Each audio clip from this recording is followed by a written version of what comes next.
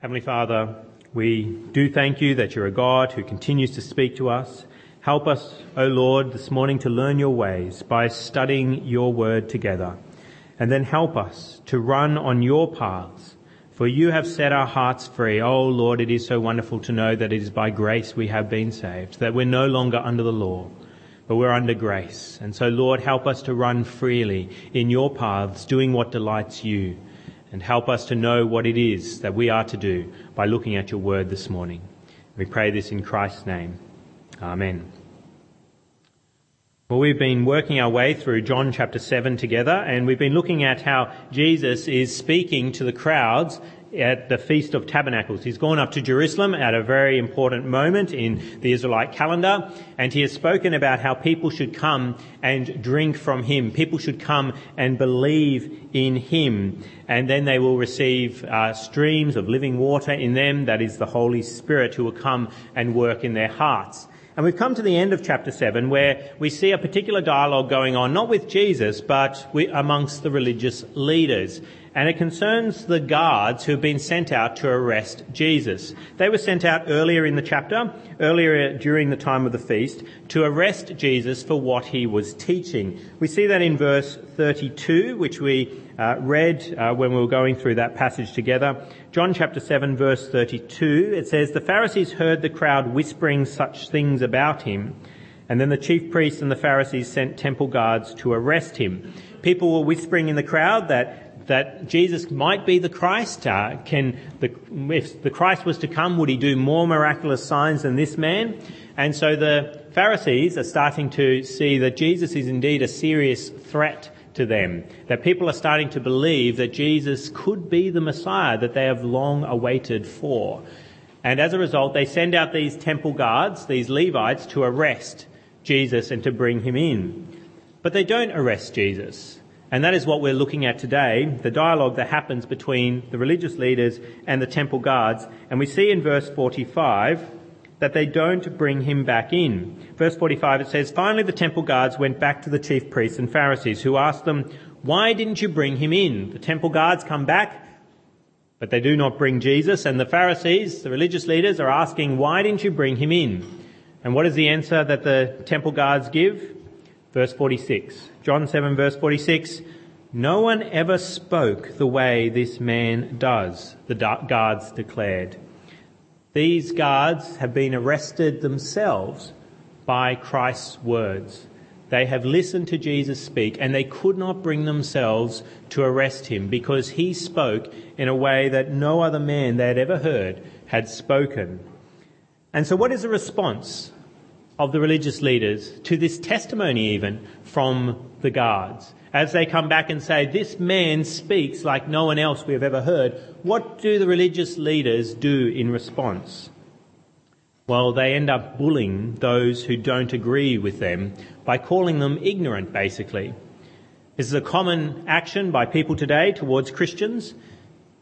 They love to make Christians feel stupid for believing in Jesus Christ. And they do it in subtly different ways. And there's quite a few ways given to us in the text this morning. As we look at the way the religious leaders respond here, we see at least 5 different ways that they call those who trust in Jesus Christ ignorant or stupid. How do we see that? Well, one way is they call Christians fools because they have been deceived. Verse 47, the first thing that they say to these guards, "You mean he has deceived you also?" the Pharisees retorted. What are they saying? You're ignorant, you're fools, you're deceived. That's your problem. Someone has convinced you of the truth, but it's not actually the truth. You are deceived people. And that is said of Christians today. I have an atheist friend who recently said to me that the reason you're a Christian, Joel, is because of your religious upbringing. Because you had parents who raised you in the Christian faith, that is why you're a Christian today. He said it's very strong within someone, whatever they were raised as, it is very hard for them to break against that.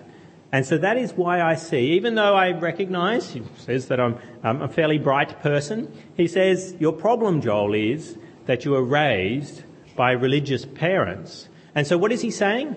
He's saying I'm deceived. I've been deceived from a very young age. If I'd just been taught the way of the truth, then I wouldn't be believing in Jesus Christ.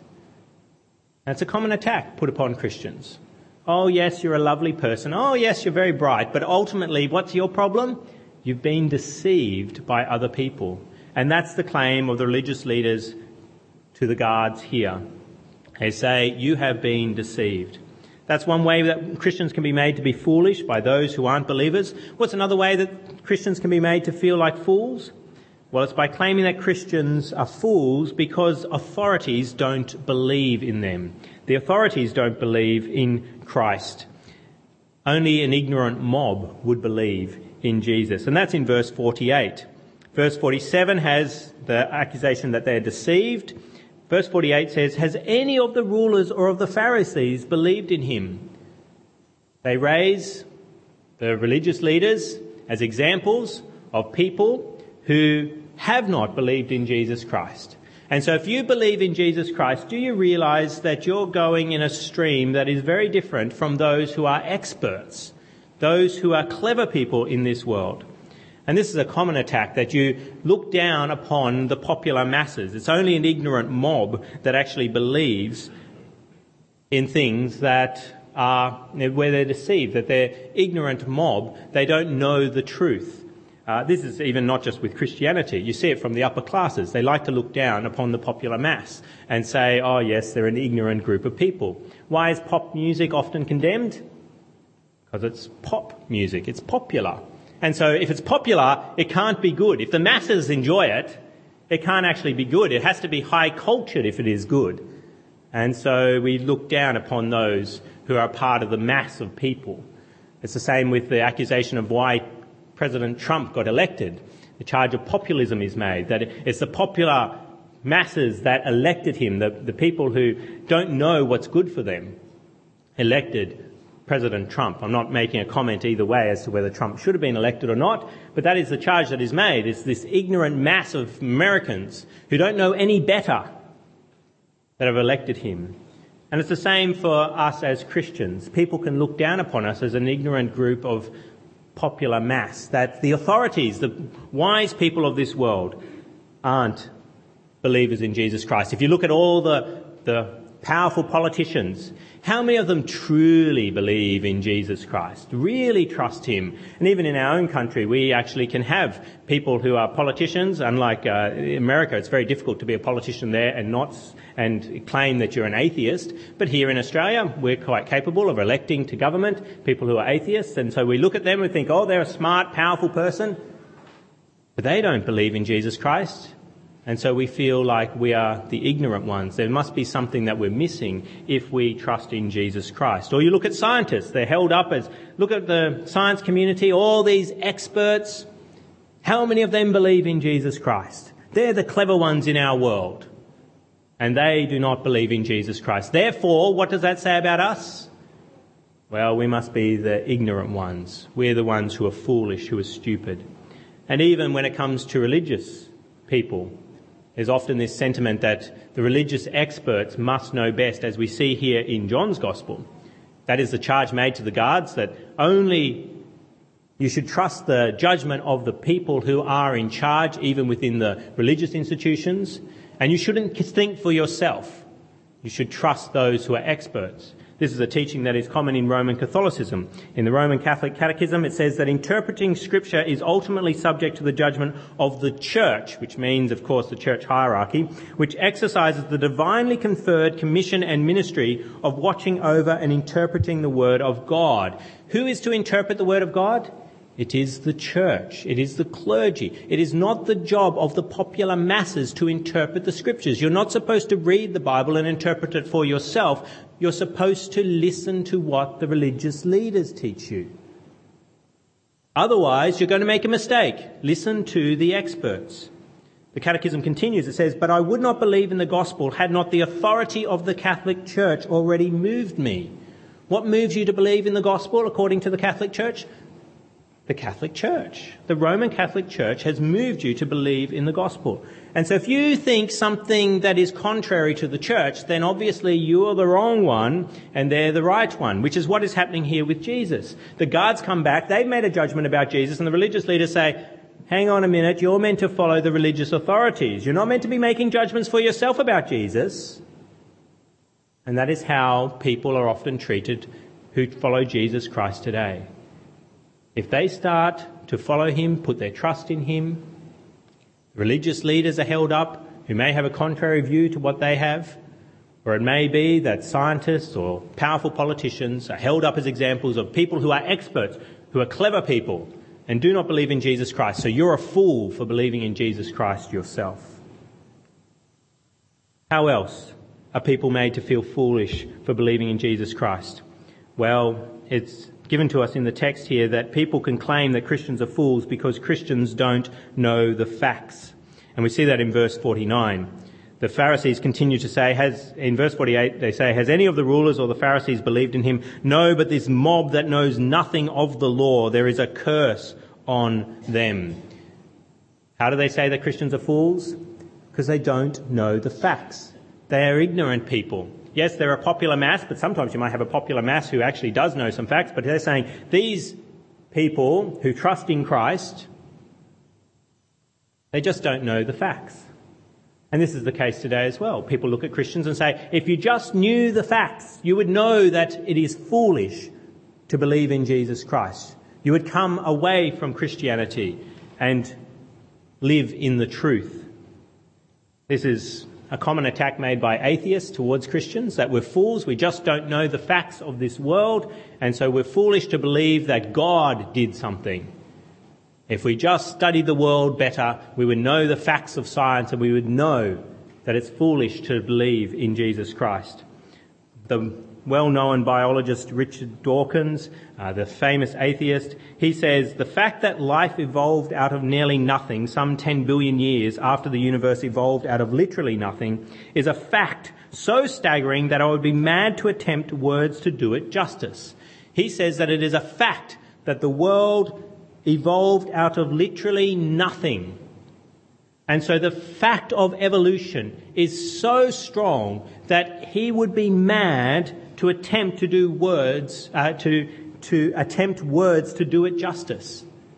It is such a fact. And if Christians just knew this fact, they would stop believing in God. They would stop believing in Jesus Christ. They're just an ignorant group of people who do not know the laws of this world, the laws of nature. And that is the charge that is being made there by the Pharisees to these guards, that the popular mass are just ignorant of the law. They just don't know enough of the facts.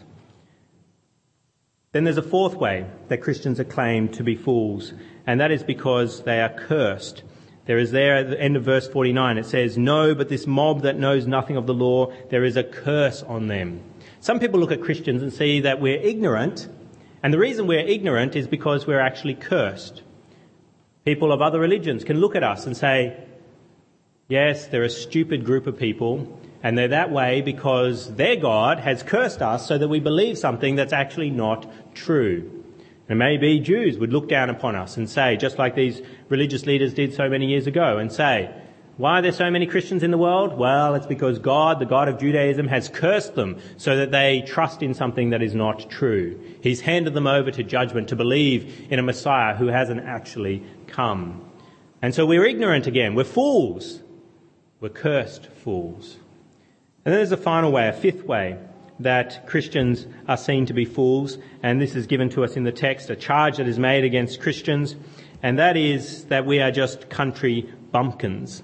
That we are just common tradies and workers who don't know what's best for us. It's similar to some of the charges that have been given, but it's really brought out for us in the following verses from verse 50 through to verse 52. Nicodemus, who had gone to Jesus earlier and who was one of their own number, asked, does our law condemn anyone without first hearing him to find out what he is doing? So Nicodemus actually raises a point of order and says, shouldn't we listen to this guy? And what do they say in verse 52? They replied, are you from Galilee too? Look into it and you will find that a prophet does not come out of Galilee.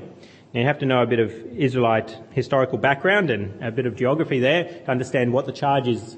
But Galilee is the northern part of Israel, and that is where the working class are. That's the farmers, the people who are out on the land. And so they are basically the country people. Whereas in Jerusalem, where the religious leaders are, they're the upper class. They're the ones who know what's going on. They're the ones who don't dirty their hands digging around in the soil. And so they look down upon those who lived in Galilee. And when Nicodemus raises a question there, what do? They say, "Are you from Galilee too?" They know Jesus is from Galilee. And they say, "Are you with him? Are you actually a country bumpkin as well?" And this is a charge that is made against Christians today. Yes, we're part of the popular mass who's too ignorant to know what's good for us. And if you look at us more closely, you see that most of Christians are made up of those who are from the lower classes of society, the poorer people. I even see this as people looked at the vote that we had, the survey on same-sex marriage. They looked at the suburbs in Sydney that stood out from the rest of the country because they actually voted no.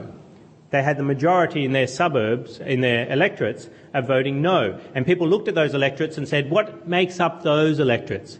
They pointed out, they're the working class electorates. They're the non-European overseas born electorates. They're the religious communities. That's why they voted no. It's the working class that's out there. And so if they were just a little bit better educated, if they knew a little bit more about the facts of life, they wouldn't have voted no. They would have voted yes. But we understand what those people are. They're the working class. They're the Westies of Sydney. And so, all right, we look down on them and say, okay. And if someone comes along who is a Christian, you say, are you a Westie too? Oh, are you a tradesman? That's what you are. Oh, that's why you're a Christian. That's why you follow Jesus Christ. And so there's this slur that's put upon us so that we feel like we are just an ignorant person for following Jesus Christ. Now, why is this attack on Christians so important to note? Why is it important to note that there's at least 5 different ways that these religious leaders here call Christians fools for following Jesus? Well, it's because it can be quite debilitating, this kind of attack. When someone is called a fool, it can really hurt.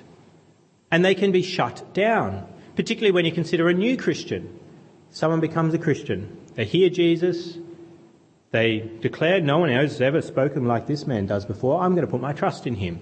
And they tell someone. They tell a family member. They tell a friend. And that person says, you're a fool.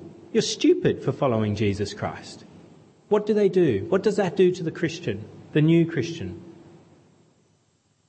They can shut down. It can be quite debilitating to be called stupid for being a Christian. And we see that with Nicodemus even in the text. Nicodemus, verse 50, it says, Nicodemus, who had gone to Jesus earlier and who was one of their own number, asked, does our law condemn anyone without first hearing him to find out what he is doing? He's just raised a point of order. He hasn't said, I follow Jesus Christ. He's just said, shouldn't we get this guy in and actually listen to him or go out and see him if he won't come to us? If we can't arrest him, well, how about we go out to him and actually hear what he's got to say? Doesn't our law actually say that that's what we're supposed to do? He just raises a point of order. And he gets shut down by being called a Galilean, a country bumpkin. And we see that nothing more is said by Nicodemus after that. Yes, we do hear about Nicodemus later in the gospel, but not at this point. He's shut down. He doesn't speak anymore in favour of Jesus. Even though he's just speaking very lightly, he's shut down. It's a very debilitating attack to be called a country bumpkin, to be called ignorant, to be called foolish. Even for mature Christians, not just new Christians, for mature Christians, it can be quite debilitating. We see that the Apostle Peter in the book of Galatians was shrinking back from eating with Gentile Christians. Why? Fear of the Jews. He was afraid of other people and what they would think of him for eating with Gentile Christians. And he shrunk back, and so Paul had to confront him. But even the Apostle Paul, he asked for prayer at different points for himself in his letters. What is one of the prayers that he asked for at the end of Ephesians? That he would declare the gospel fearlessly, as he should. Why does the Apostle Paul need to ask that people would pray that he would preach the gospel fearlessly? because he knows it's easy to be afraid of those who would look down upon him and call him ignorant and stupid for being a follower of Jesus Christ. Calling people fools is a very effective attack upon them, as it aims at their pride. And we love to keep our pride intact. We don't want people to call us stupid, idiot, or dumb. These are the words that are actually banned in our house. We don't usually say the word stupid, we don't say the word idiot, and we don't call people dumb. Why do we ban those words? We ban a few other words, which I will not repeat from the pulpit. But those words are banned in our house because we know that those words really hurt. And that people can be made to do dumb things if they're called dumb. Like shrink back from what is right and true.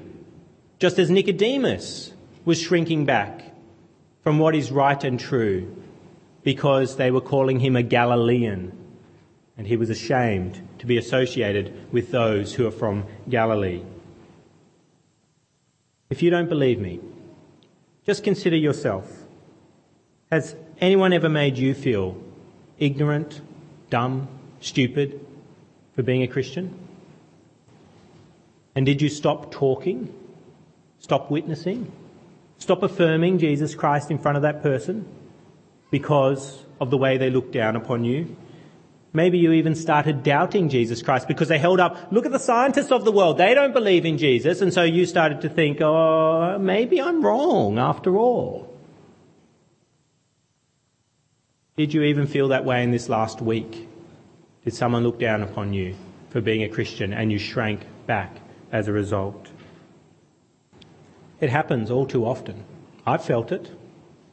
I'm sure everyone in this room, if you've been living as a Christian for any length of time, someone has attacked you by calling you stupid, a fool, ignorant for being a Christian. So what is one of the best countermeasures to this attack of someone calling you a fool? How can we counter what the religious leaders were doing with the temple guards and with Nicodemus here? Well, remember that experts can be wrong. That the experts of this world can be wrong. And this doesn't just happen in religious matters. This happens across the board. The New York Times reported on famous experts who were mistaken, made big mistakes, and I've got a few examples here for us today to see that experts can indeed be wrong. Lord Kelvin, the celebrated British physicist, inventor and president of the Royal Society in 1895, observed that heavier than air flying machines are impossible. Heavier than air flying machines are impossible. It is impossible to have an aeroplane.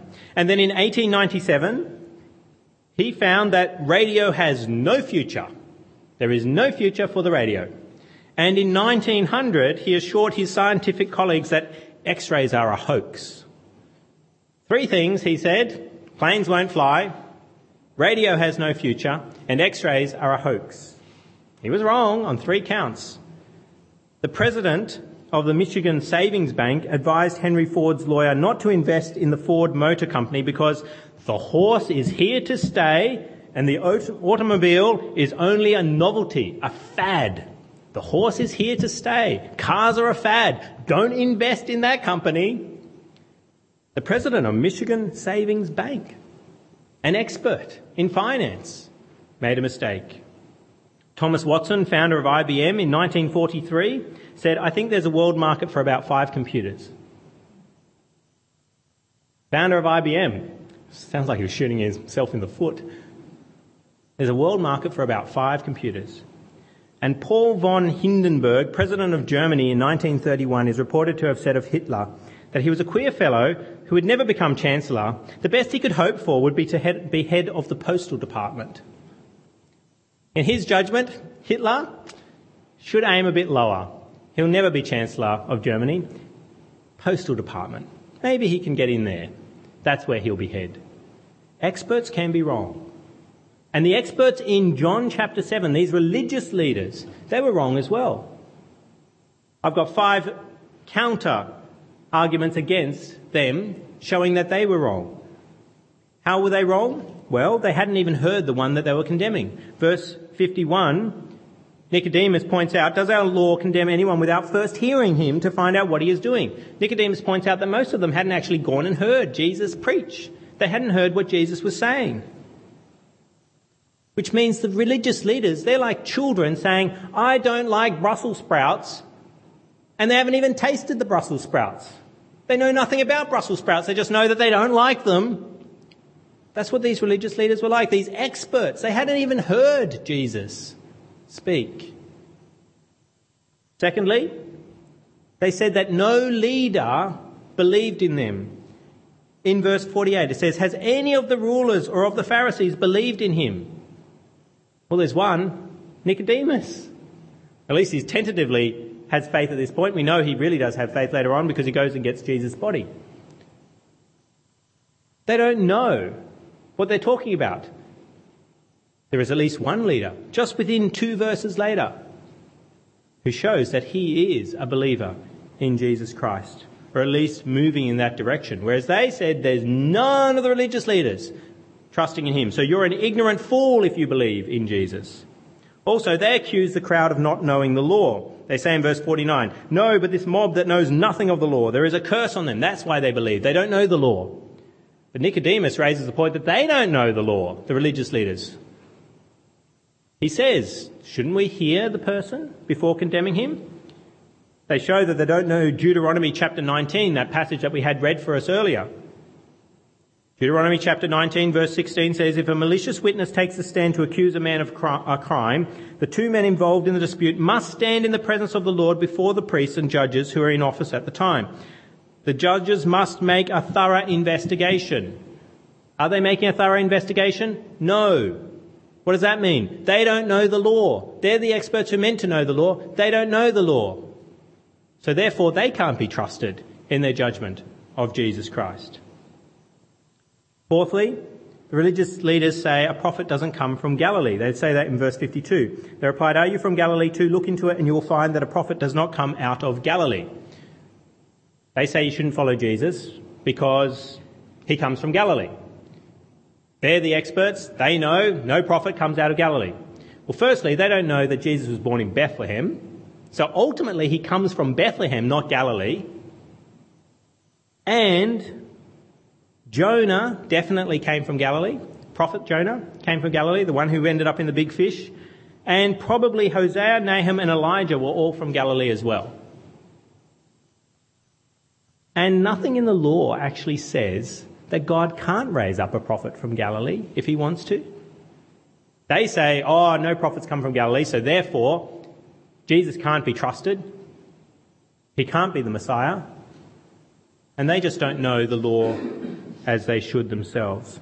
And then fifthly, one that's not given in the text about why we shouldn't trust the experts, the religious leaders, is that crucifying Jesus did not end the problem. They thought bringing him in, putting him to death, would solve everything. We'd shut this Messiah down. And what has happened 2,000 years later, we're still talking about him. There's still people trusting in Jesus Christ. There are people still following him today. And those experts show that they didn't know what they were talking about. So if you do trust in Jesus Christ, don't be afraid of those who think you're a fool, who call you stupid, who call you an idiot, who call you dumb for believing in Jesus. Why? Because sometimes all it takes is a child to point out that the emperor actually has no clothes. All it takes is someone who's thinking a little more carefully to realise those experts, they don't actually know what they're talking about. In my experience, most people rejecting Jesus Christ actually don't know much about him. Like these religious leaders didn't know much about Jesus themselves. All they knew was that he was a threat to their authority. And so they therefore wanted him gone. And it's the same with people today. If they say that they don't like Jesus, you ask them what they know about Jesus. And you find out that it's usually appallingly little. They've condemned someone they know nothing about. And they have statements like, oh, the Bible's full of errors. And I always say, well, show me one. I've been studying the Bible for decades now, very closely, and I still haven't found an error in it. And you say it's full of them. Well, point one out to me. Show me. Oh, I don't know. I've just heard that the Bible's full of errors. Okay. Well, who's the ignorant one now? And the assertions of experts don't always make sense either. Look at them. They say they know something about Jesus, and it turns out they don't. But even the facts of this world that are held up as evidence against Christianity don't always make that much sense either. Consider Dawkins' fact from before. Richard Dawkins. He said, the fact that life evolved out of nearly nothing, some 10 billion years after the universe evolved out of literally nothing, is a fact so staggering that I would be mad to attempt words to do it justice. The world evolved out of literally nothing. Now, he went to Oxford. I went to the University of Western Sydney. I'm a Westie, yes. Now, out west, if you do nothing, you get nothing. At Oxford, maybe, according to Dawkins, you can do nothing and still get something. Not where I come from. I don't know how that works. I just may be an ignorant pleb in this world, a Westie, a country bumpkin. But if you've got nothing, usually means you've got nothing, not something. If you look at these experts and actually start to unpack what they're saying, you can be a child that points out the emperor has no clothes. And so you don't need to be afraid of them. They're just bullies, calling you stupid, dumb, idiot, ignorant fool, with no basis for it.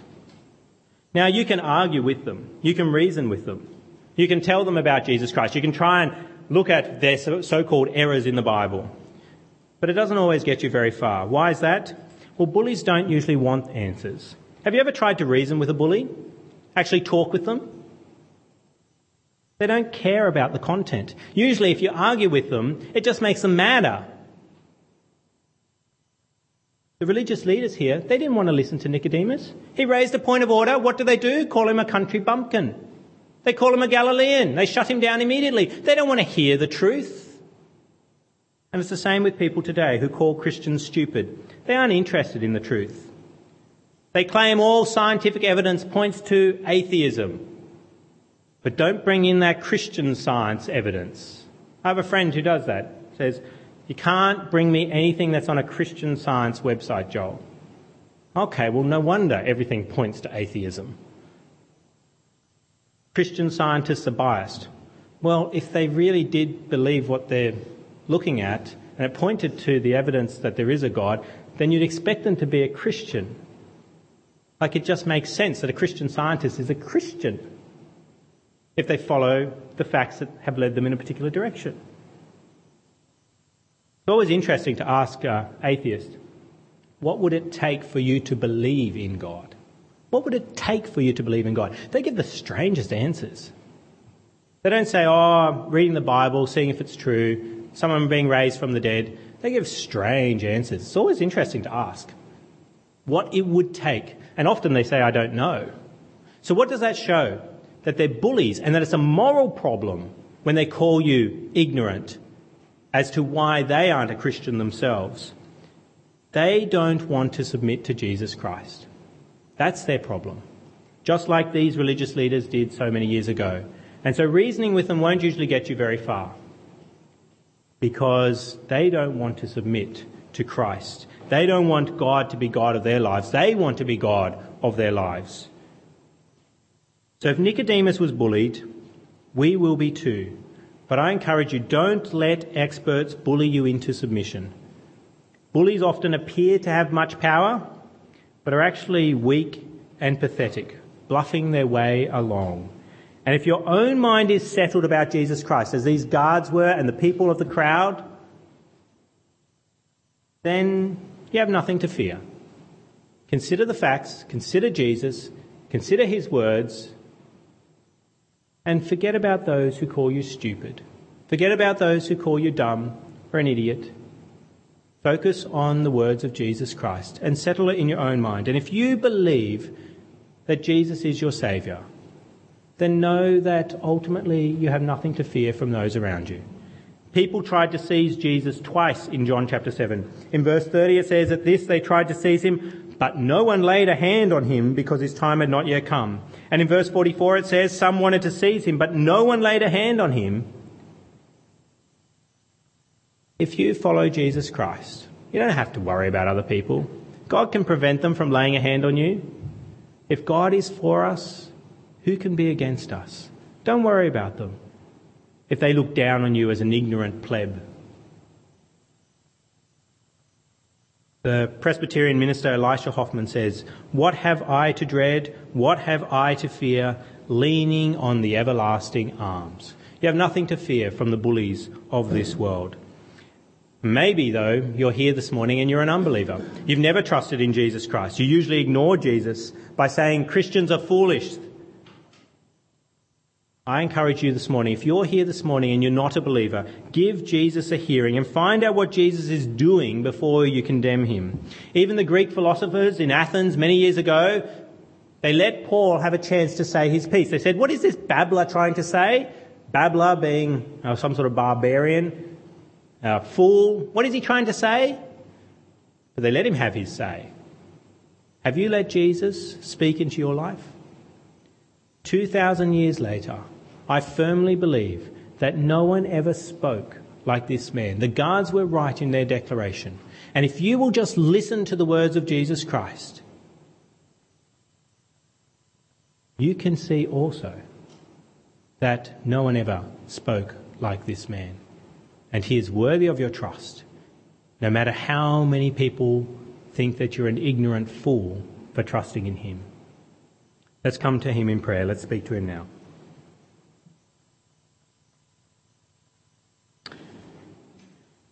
Lord Jesus, we come before you now and praise you for your wisdom and your knowledge. Lord Jesus, we thank you for speaking to us and helping us to believe that you speak like no other man. Jesus, we ask that you would forgive us for fearing the experts of this world. So often we are afraid of man. Those people who do not want to even listen to you, we fear them and what they think of us. Help us to listen to you, even when people call us fools. Help us to answer their questions. But Lord, we pray that most of all, you would grant them the same light that you have given us, so that they too come to believe that no one ever spoke like you did. And so in your name we pray these things. Amen.